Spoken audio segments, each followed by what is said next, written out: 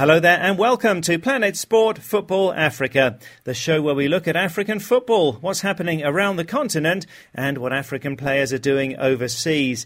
I'm Steve Vickers in Harare, Zimbabwe. And I'm Solomon Izange Shams in Johannesburg, South Africa. Today we'll be asking whether the South African Premier League is having a negative effect on African football as a whole, with big clubs in South Africa signing many of Africa's rising stars, but often failing to give them enough game time.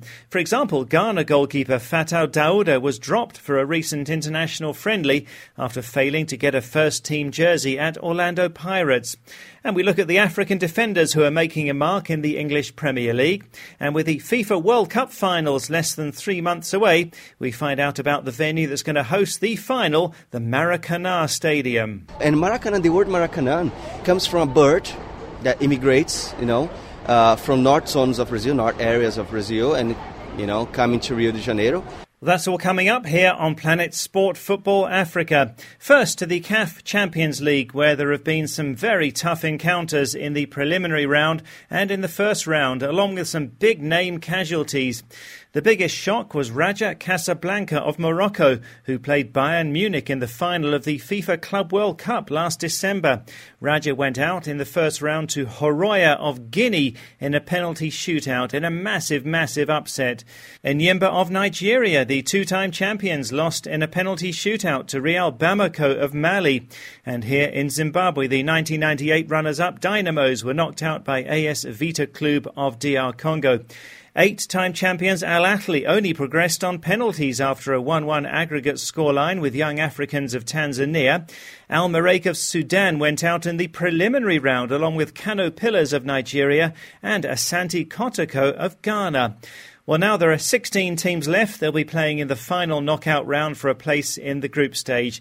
Solomon, the Champions League is becoming really competitive, isn't it? Yes, Steve, I think the African Champions League is definitely becoming very competitive, and it's good to see that. But for me, having the final 8, teams, putting them in 2 groups, I think it's about time we look at a different format. But the competition is really hard. And we've seen that some of the smaller nations are beginning to really take it very seriously. And I think that is definitely and generally going to improve African football. We're not going to depend on the so-called big teams that have been doing it before. For me, I really appreciate it because it's definitely helping African football, and clubs are really taking it very serious.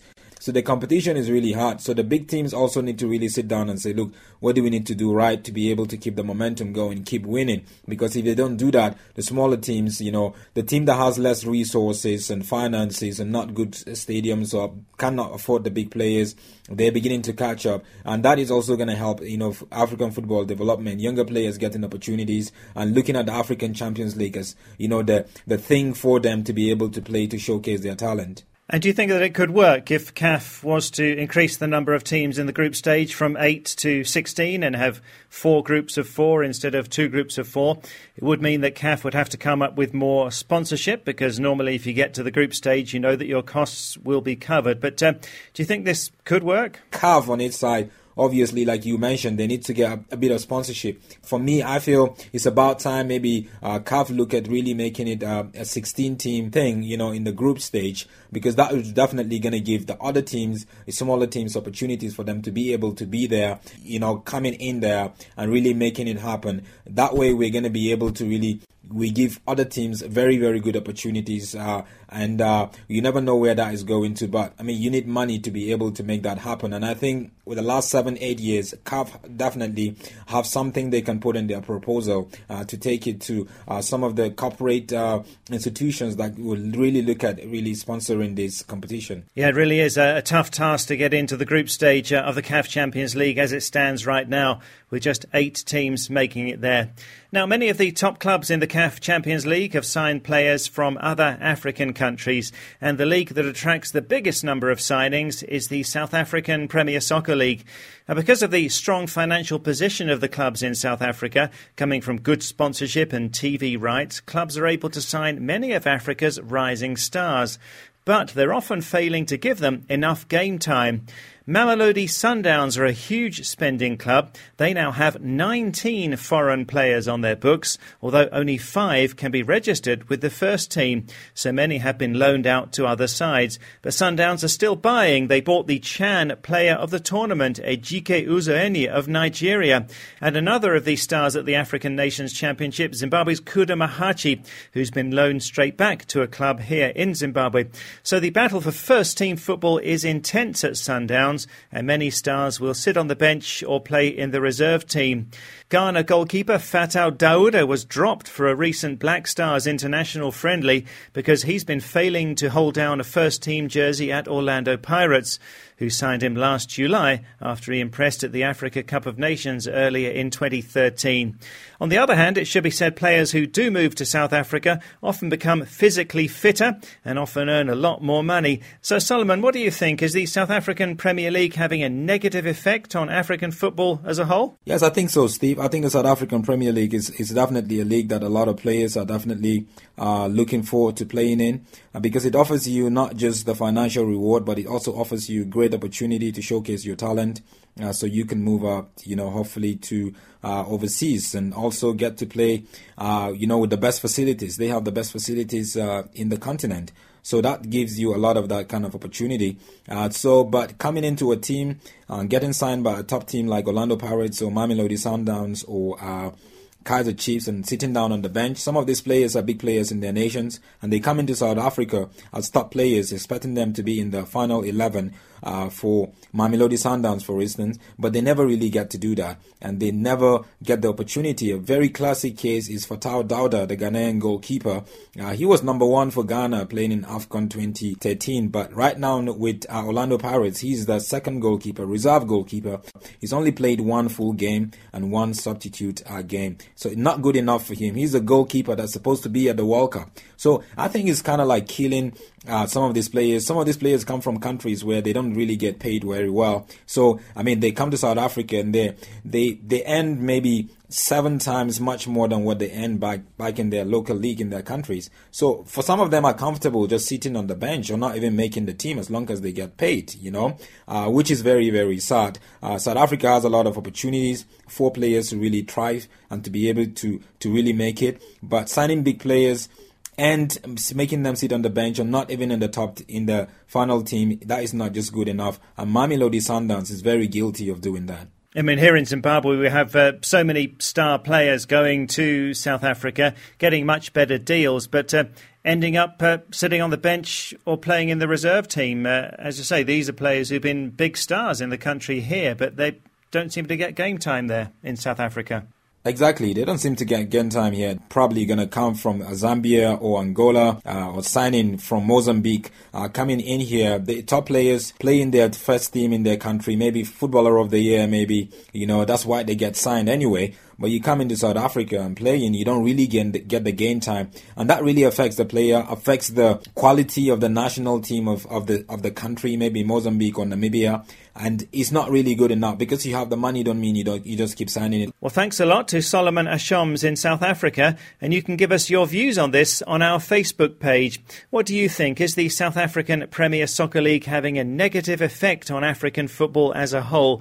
With big clubs in South Africa signing many of the continent's rising stars, but often failing to give them enough game time? Or do you think it's helping players to develop and to earn a bit more money by moving to South Africa?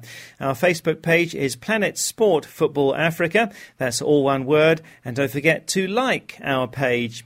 Well, now it's less than 3 months to the start of the 2014 FIFA World Cup, and we'll be building up to the tournament here on Planet Sport Football Africa. The final takes place at the Maracana Stadium in Rio de Janeiro on the 13th of July, and Planet Sport Football Africa's Adrian Barnard was in Rio a few months ago and went on a tour of the Maracana, and his guide explained that the stadium has another name. The real name of Maracana isn't Maracana. It's like Estádio Mário Filho. Mário Filho was a very famous journalist back in the 50s and the 40s. He was one of the first and one of the main characters that stimulated the construction of the Maracanã as a stadium. And Maracanã, the word Maracanã comes from a bird that immigrates, from north zones of Brazil, north areas of Brazil, and coming to Rio de Janeiro in different seasons. And those birds are called Maracana Guaçu. And because of the amount of birds back in the days around this area where guys step in, the stadium got the nickname of Maracanã, the name of the birds. They used to make a noise, and this noise was called like a whistle.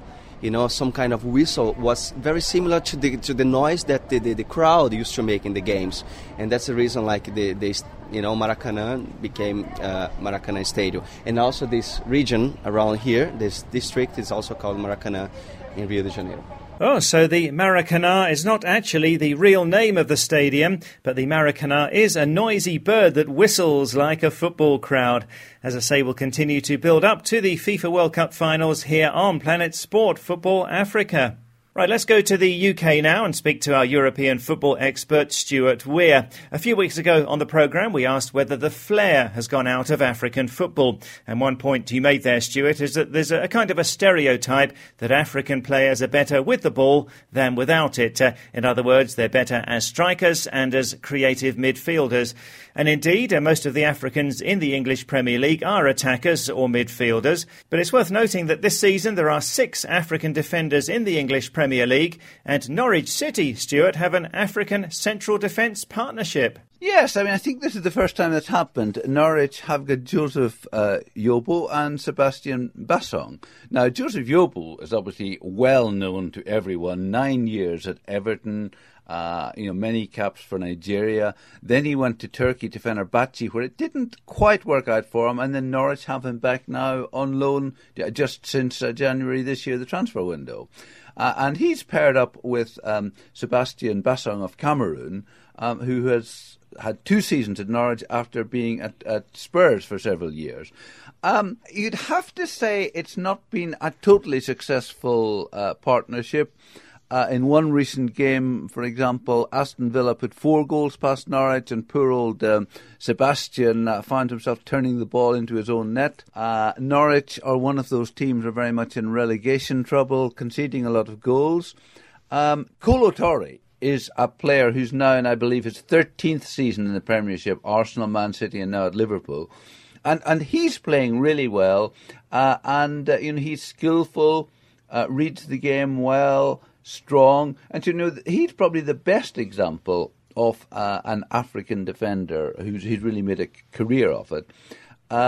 West Ham have got Guy Demel of Ivory Coast. Played most of his career in Germany, 10 seasons with Hamburg and Dortmund, and been at West Ham for the last 2 seasons. And, West Ham looked as if they were odds on for relegation and have now put a load of good results together. So, he's doing well. And Hull, of course, have got 2 African defenders, Abdoulaye Faye of Senegal and El Hamadi of Egypt. Now, El Hamadi has been there for 2 seasons, having previously been at Sunderland. Faye he's been in England for a while, but he's struggling really to be in the team. He's only playing in FA Cup ties, so he's not getting a lot of game time at the moment. But again, it just breaks the stereotype that Africans aren't good at chasing the ball. There's examples of certainly Joseph Yobo and Kolo Toure have been defenders of the highest possible standard, made excellent careers in the Premiership. So, it's just nice to see some of the stereotypes being broken. And, as we talked previously about whether Africa needed more flair, of course, all the flair in the world won't help you if you can't defend. Well, indeed, that's true. So some African players among the top defensive talent in the English Premier League. And thanks a lot to Stuart Weir in the UK. Also to Solomon Ashoms in South Africa. And that's it for today's show. But do give us your thoughts on our Facebook page. Our main question this week is the South African Premier League having a negative effect on African football as a whole, with big clubs in South Africa signing many of Africa's rising stars, but often failing to give them enough game time? The Facebook page is Planet Sport Football Africa. That's all one word. And don't forget to like the page too. From me, Steve Vickers in Zimbabwe, thanks for listening. The show will be back next week. You can find us online at planetsport.tv. And Planet Sport Football Africa is a 2K Plus international sports media production.